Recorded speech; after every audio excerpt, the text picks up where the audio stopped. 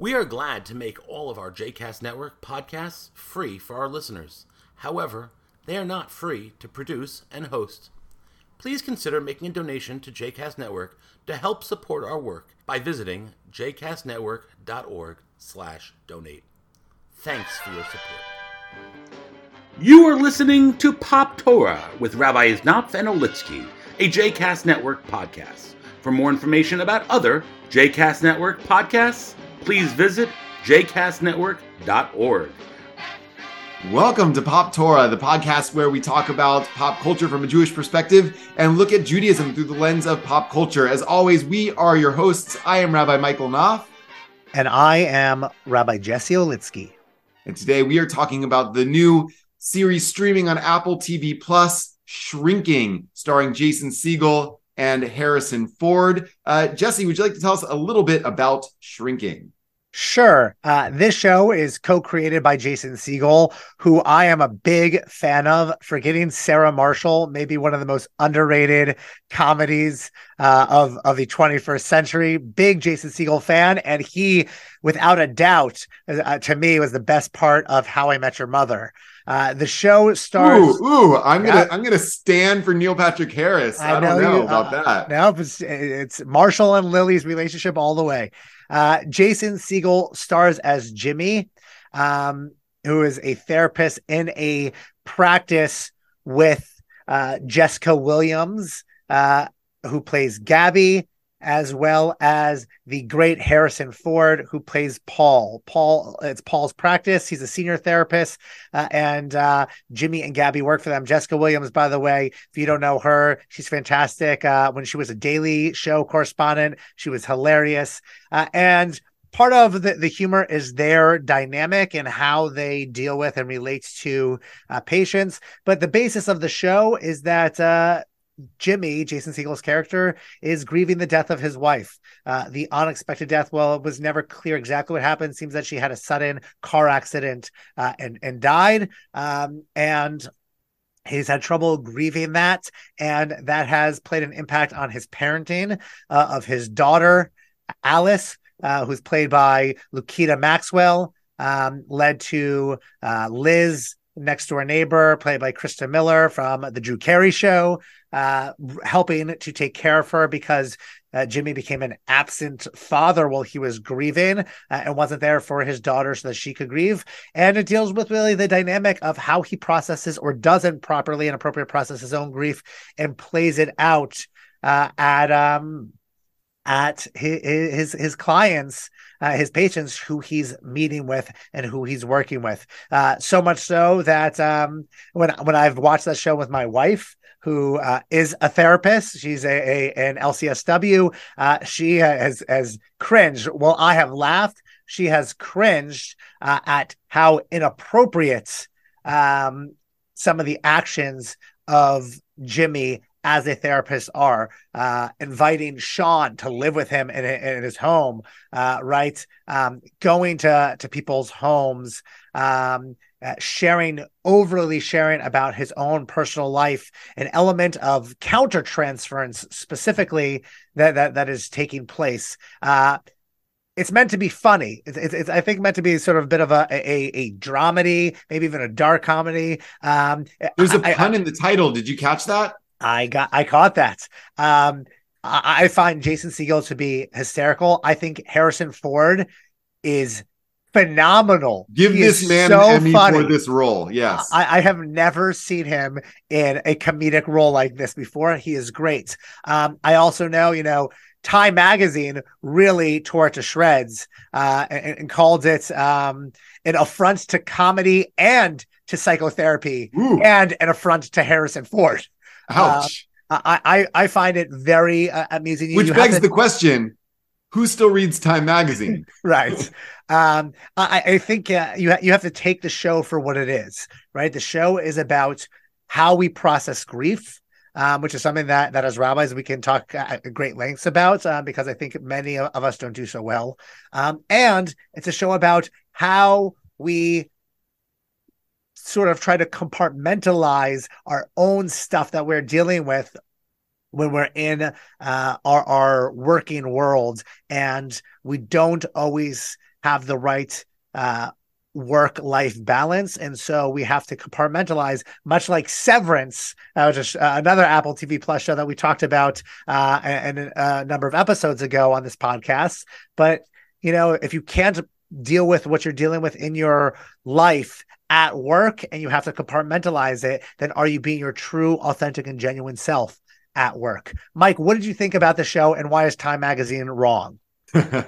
Okay, I would say that I would give like Time Magazine maybe partial credit. I think I like the show. I've been enjoying it. It looks great. It is funny mostly. Harrison Ford is incredible in it. I've always known, and I think we've always known, Harrison Ford can be very funny. He's got great comic timing. You see it in the Indiana Jones movies. He is and he's like the straight man funny. Yeah, right? That's fine, but he's got great timing, and he's straight man funny in this in a lot of ways, right? Han Solo is one of the funnier elements of the Star Wars movies. It's still one of my favorite lines in the original Star Wars, now A New Hope, when he's impersonating a stormtrooper, and there is they're trying to sneak in to break out Princess Leia, and he's on the intercom with with the Imperial officers in the Death Star, and they catch on to the fact that he's not a real stormtrooper, and he's like, we're fine, everything's fine here, we're fine, how are you?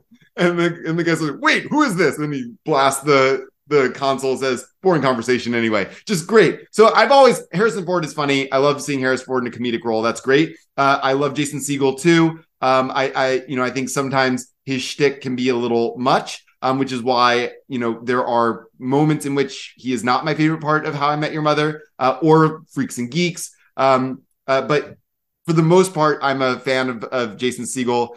Here's my low-key hero of the show is Ted McGinley, who plays Derek, the husband of neighbor Liz. Ted McGinley from Married with Children. That is right. Jefferson Darcy. I had a moment of watching this in the first episode or two. I'm like, who is that playing the husband? Because he looks so familiar.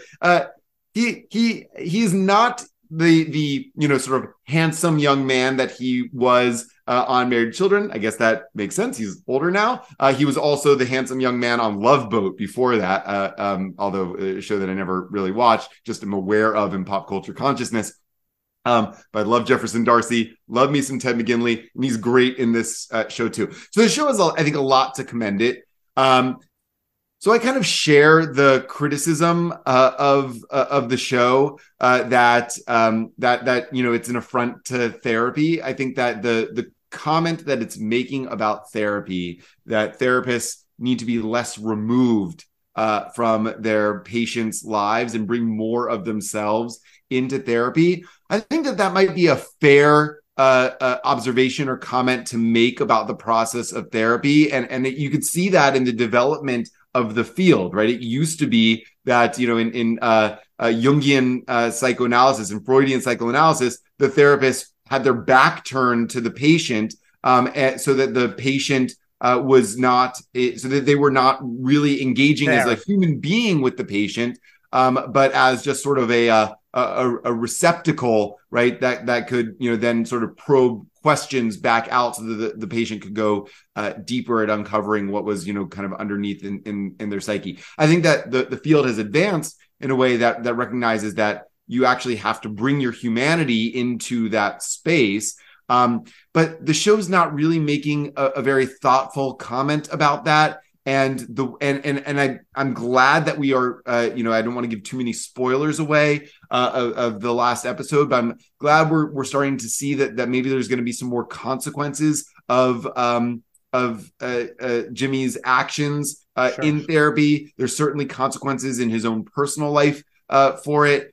So we'll see how all that develops. I hope that they explore that more, because they need to show that this is not a very healthy way to process one's own grief or to do therapy. But right. So much of the way he's changed doing therapy is because he hasn't processed his own grief. And it seems that Jimmy's sick and tired of just listening to people complaining.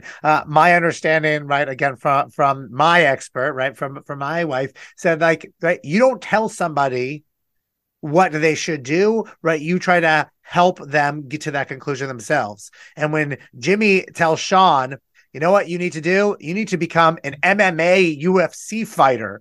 Like you need to channel your desire to hurt people. And when he tells Grace, like, give it up, your partner is violent and your partner is abusive and you need to leave them. That is not healthy. And we even see in the first, I think it's the first episode, maybe it's the second episode, that turns around to bite him when he makes it up the hill to see Alice's soccer game, which I actually got pretty emotional. Maybe it's just fathers and daughters, and about making time in my own schedule for my children. When he made it in time to see his daughter play soccer, and she was so happy he was there. And I was like, oh my God, like this is like the struggle. And then Grace's boyfriend walks up to him, punches him in the face, and then Sean kicks the crap out of that guy. No good has come from his attempted change in how to do therapy. Let me ask, before we jump into all of that, let me ask one more question about the show. So the show, I believe you mentioned, if you didn't, it's also co-created by Brett Goldstein of Ted Lasso fame. Roy from Ted Lasso. That's right. So I'm wondering Hercules in the Marvel Cinematic Universe. That's true too. I was going to ask a cinematic universe question. Is Shrinking in the Ted Lasso cinematic universe? Are these happening in the same worlds? We'll have to see if AFC Richmond plays a friendly match in Los Angeles. We'll have to wait and see. Part of me thinks about that because we're in the new season of Ted Lasso. Maybe we'll get a chance to talk about that at some point. But therapists overstepping their bounds or maintaining their boundaries is also a plot point within the new season of Ted Lasso. I wonder if there's a crossover coming. To be determined. We'll have to wait and see.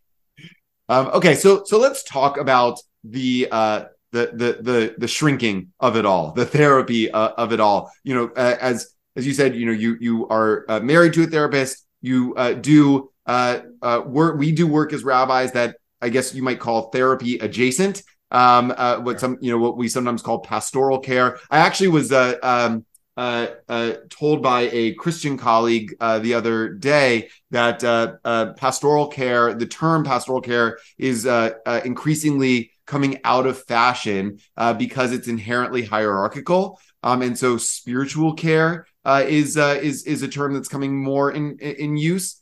Which is maybe an interesting thing to throw into the mix here, because that's actually related to this conversation. The therapist-client relationship is in some way hierarchical, and Jimmy's trying to break down the boundaries to have a sort of friend therapy that's more of like friend care than spiritual, than pastoral care. Anyway, so how do you process this show in relation to the work that you do as a rabbi, Jesse?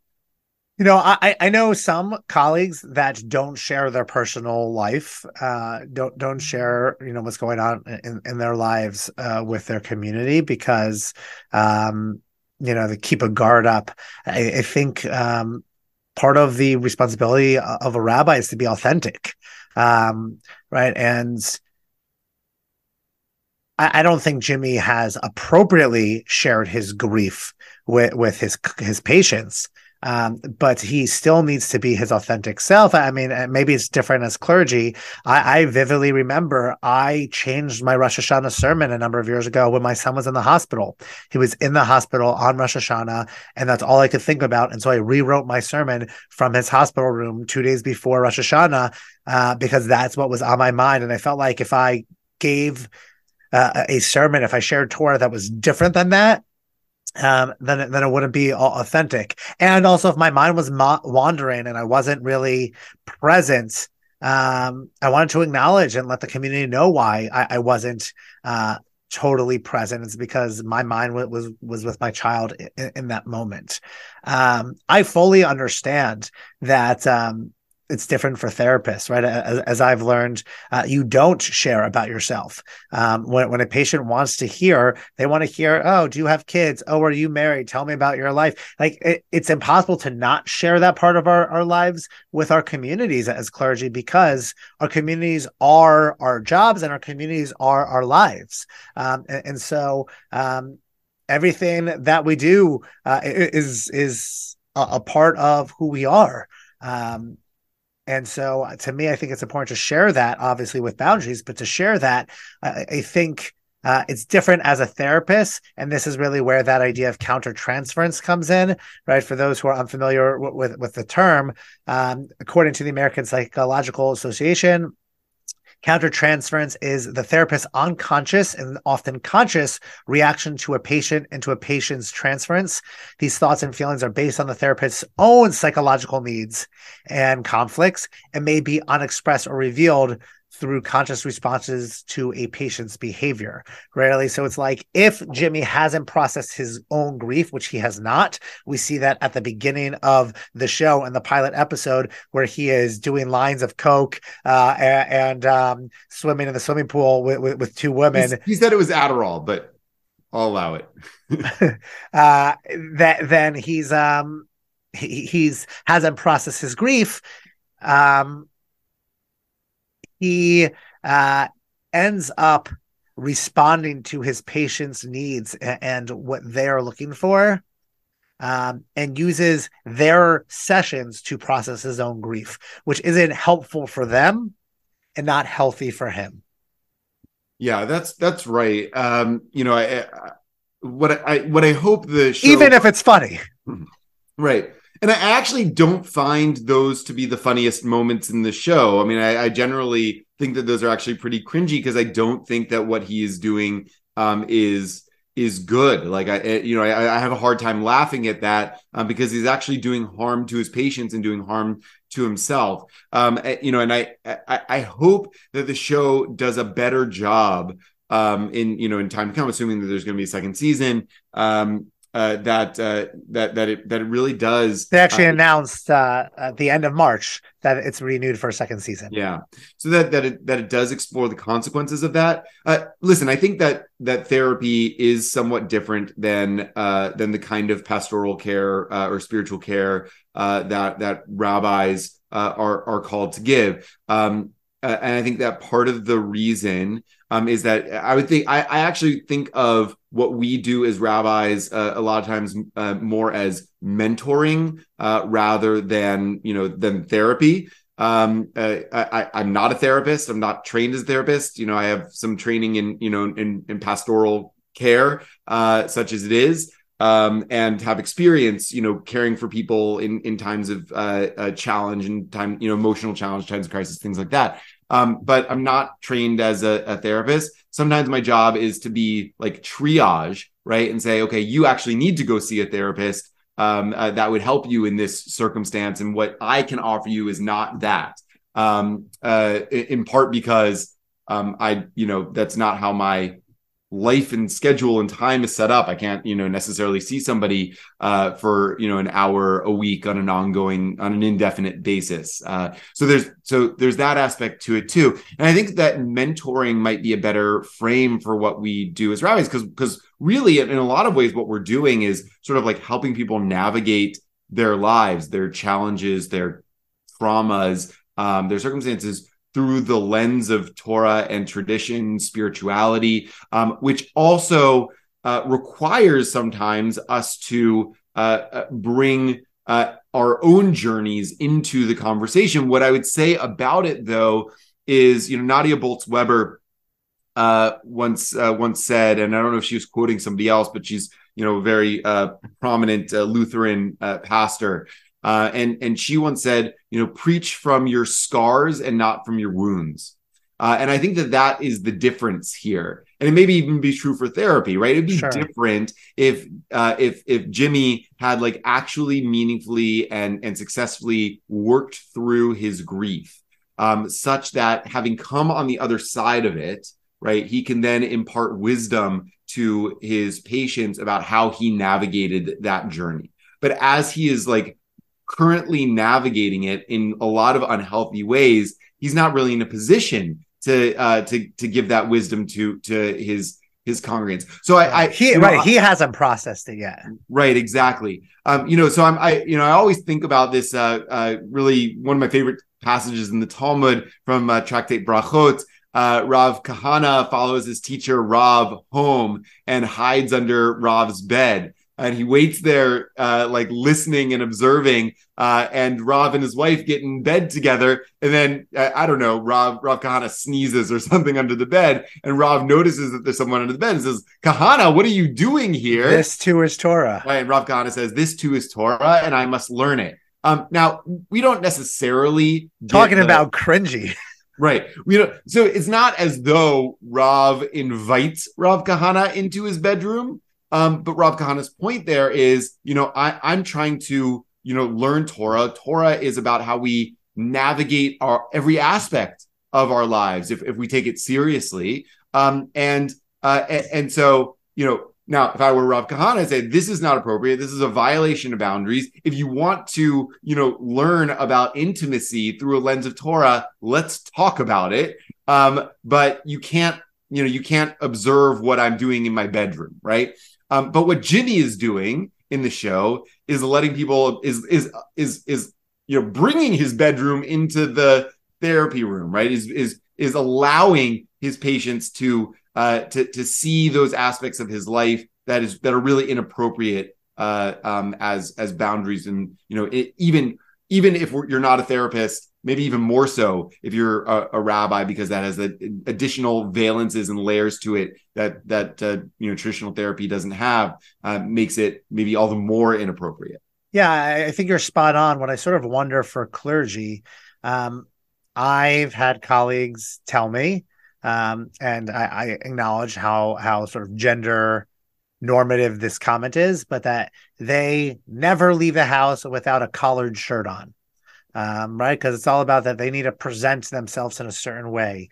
That if they wanted to go see a movie and it was an R-rated movie, a little risque, maybe a movie with brief nudity or a raunchy language, they would go 2 towns over so that they wouldn't bump into a congregant at that movie, lest the congregant sees that they also like the same humor or comedy or drama or whatever that's a normal person does. So I do wonder about if we don't share our authentic selves, then do we run the risk of putting up a wall and barrier? Mike, you and I have talked before about there's a difference between having one Facebook account, let's say, and 2, where one is a personal account and one is a professional account, and we share different versions of ourselves on those 2 accounts.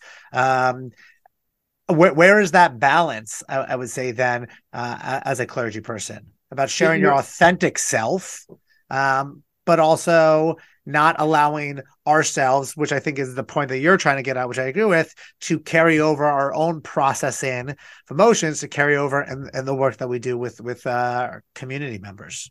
Well, listen, why do we wear clothes at all in public, right? If not for the reason that there's a difference between what we allow to be seen by those who are closest to us, and what we're willing to show and what's appropriate to reveal to the general public. So I think that balance is meaningful and important. I think that the danger, of course, is hypocrisy, right? Are you living 2 lives, right? One that is totally incompatible with what you're presenting, a private one that's totally incompatible with what you're presenting publicly. That, I think, is the test and the challenge. I don't inherently have a problem with someone saying, listen, I'm gonna have a personal Facebook account that's for friends and family, right? Because I engage with them in different ways. I reveal different things to them that I'm willing or that I feel it's appropriate to reveal to my congregants in my congregation, because that's my job, because they, congregants see their rabbis in particular ways, whatever it is. I'm not inherently, and then to have a professional account that is what your congregants see, your students see, whatever. I think that's okay. I don't know. And I think that's actually important in this conversation. I think what the show is trying to do, but maybe failing at doing, is to normalize therapy somewhat. I think it's worth in this conversation trying to normalize mental health care. So I will say that I have regularly been seeing a therapist for many years, and it's an important part of my life and my self-care. And I don't know if my therapist is on social media. I would never friend my therapist on social media. Does your therapist not listen to our podcast? TBD. I don't know. I got to ask her. And my therapist doesn't, I suspect that my therapist would not accept my friend request on social media if she has an account and were I to ask her for it. And I think that is reasonable, right? Like she wouldn't want, and I wouldn't want to be that involved in her personal life and her personal journey. I don't think that that's an appropriate boundary. I think that, if she was like a radically different person than how she presents herself in therapy, such that it would make me call into question her authenticity as a therapist, like that's a different story. But I have no reason to believe that. I just as an aside, because I've been watching this show, I always, like when I step into the room, I like ask her how she's doing, what's going on in her life, and she always tells me like very sort of blasé, generally like non-revealing, sometimes humorous like things that are happening. She has a young child, whatever. Like we have children about the same age. And the other day I was like, I need to ask you something. Do you like every day prepare like a couple of like quick anecdotes to answer patients when they ask you how you're doing, so that you like give them something, but that it's not too revealing? She's like, maybe when I first started out, but I don't anymore. I kind of have a sense of what that line is. So I thought that was interesting. Yeah.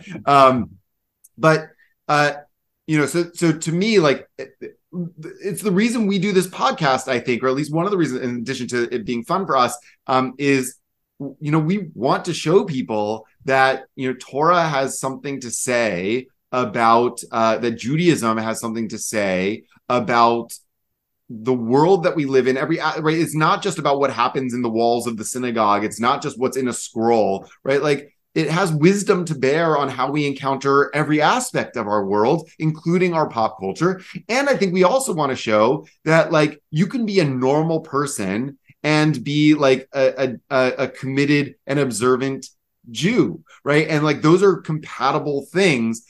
So to me, I don't think that it's not a part of how I would see my rabbinate to like hide the fact that I go see R-rated movies in the movie theater. It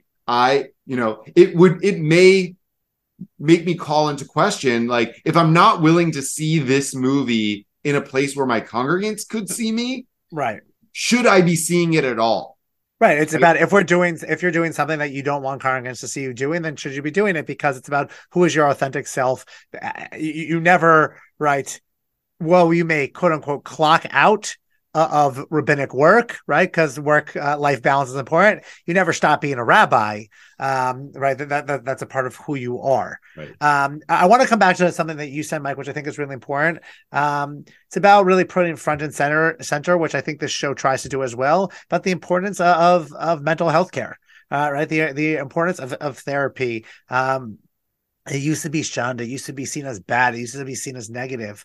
And the same way that I was taught in the first day of rabbinical school that every rabbi needs a rabbi, right? That especially if you have something, especially if in your life you are taking on a burden and a load of somebody else, whether that's a family member, whether that is in your professional career, we all need the opportunity to talk to somebody, to process with somebody, and to share our load with somebody, because otherwise that burden is too heavy for us to carry by ourselves.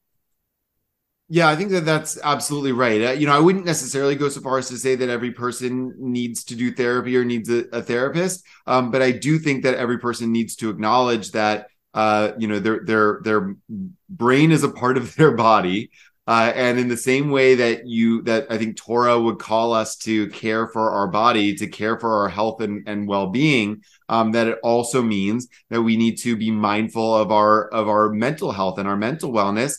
And for some people, hopefully that looks like therapy, at least trying it. For other people, it may not be, but I think that to really care for ourselves, we can't ignore our mental wellness. And again, that may look different for other people, but so long as you recognize that, like, this is an important part of taking care of yourself, and self-care in every aspect of self-care is important, right? Torah says, "Ve'ahavta l'reacha kamocha." How can you love your neighbor if you don't love yourself? Right? How can you care for your neighbor if you don't care for yourself? The Mishnah goes, builds on that, right? It says, if I'm not for myself, who will be for me? But if I'm for myself alone, what am I? Right? And a lot of people, especially if you are in help professions, but really just everybody, because we have human compassion, we're not bad at the if I'm for myself alone, what am I? But a lot of us are less good if I am not for myself, who will be for me? Sure. And so I doubt that maybe one of the goals of the show, I doubt it's effective at getting people to recognize that. But hopefully the conversation that we're having based on the show will encourage people to take that more seriously and to do more with it.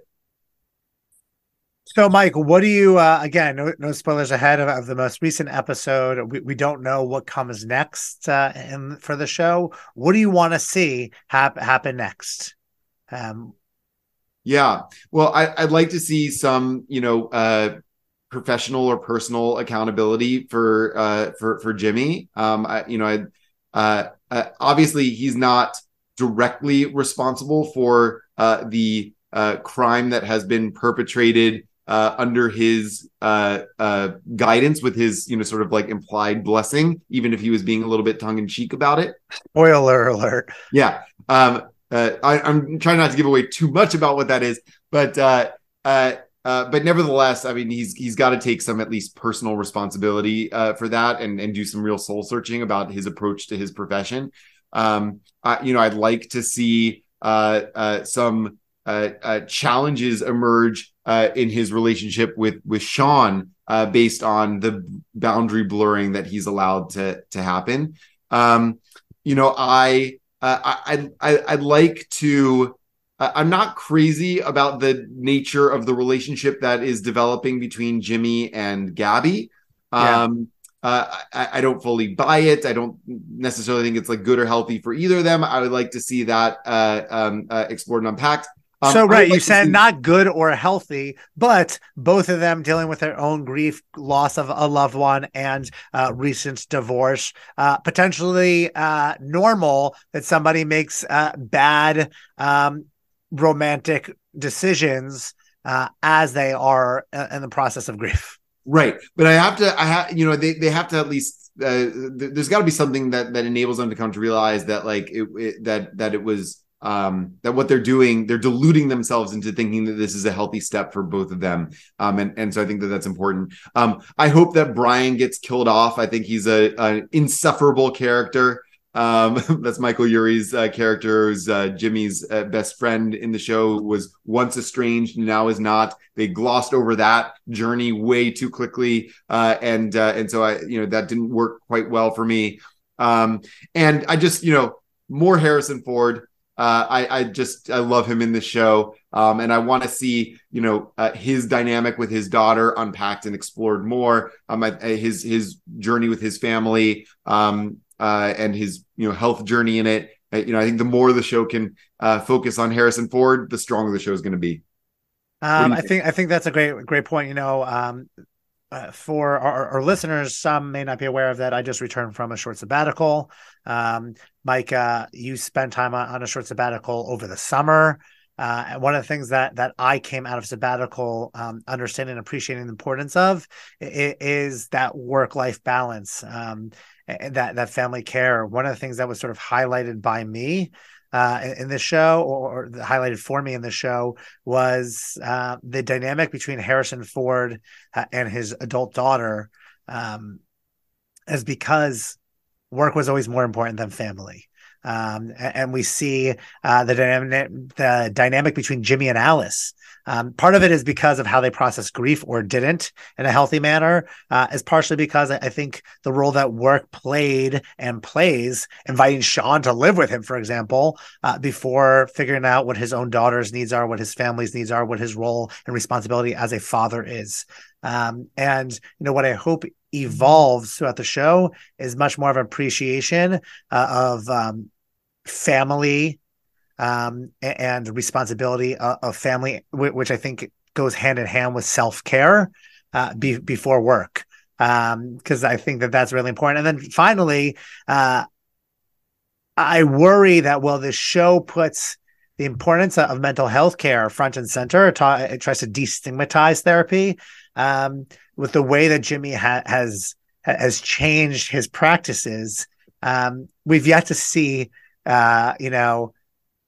success with flying colors. Right. Sean is not living with his family because of his violence. And even when he's doing well, then he, beats somebody up.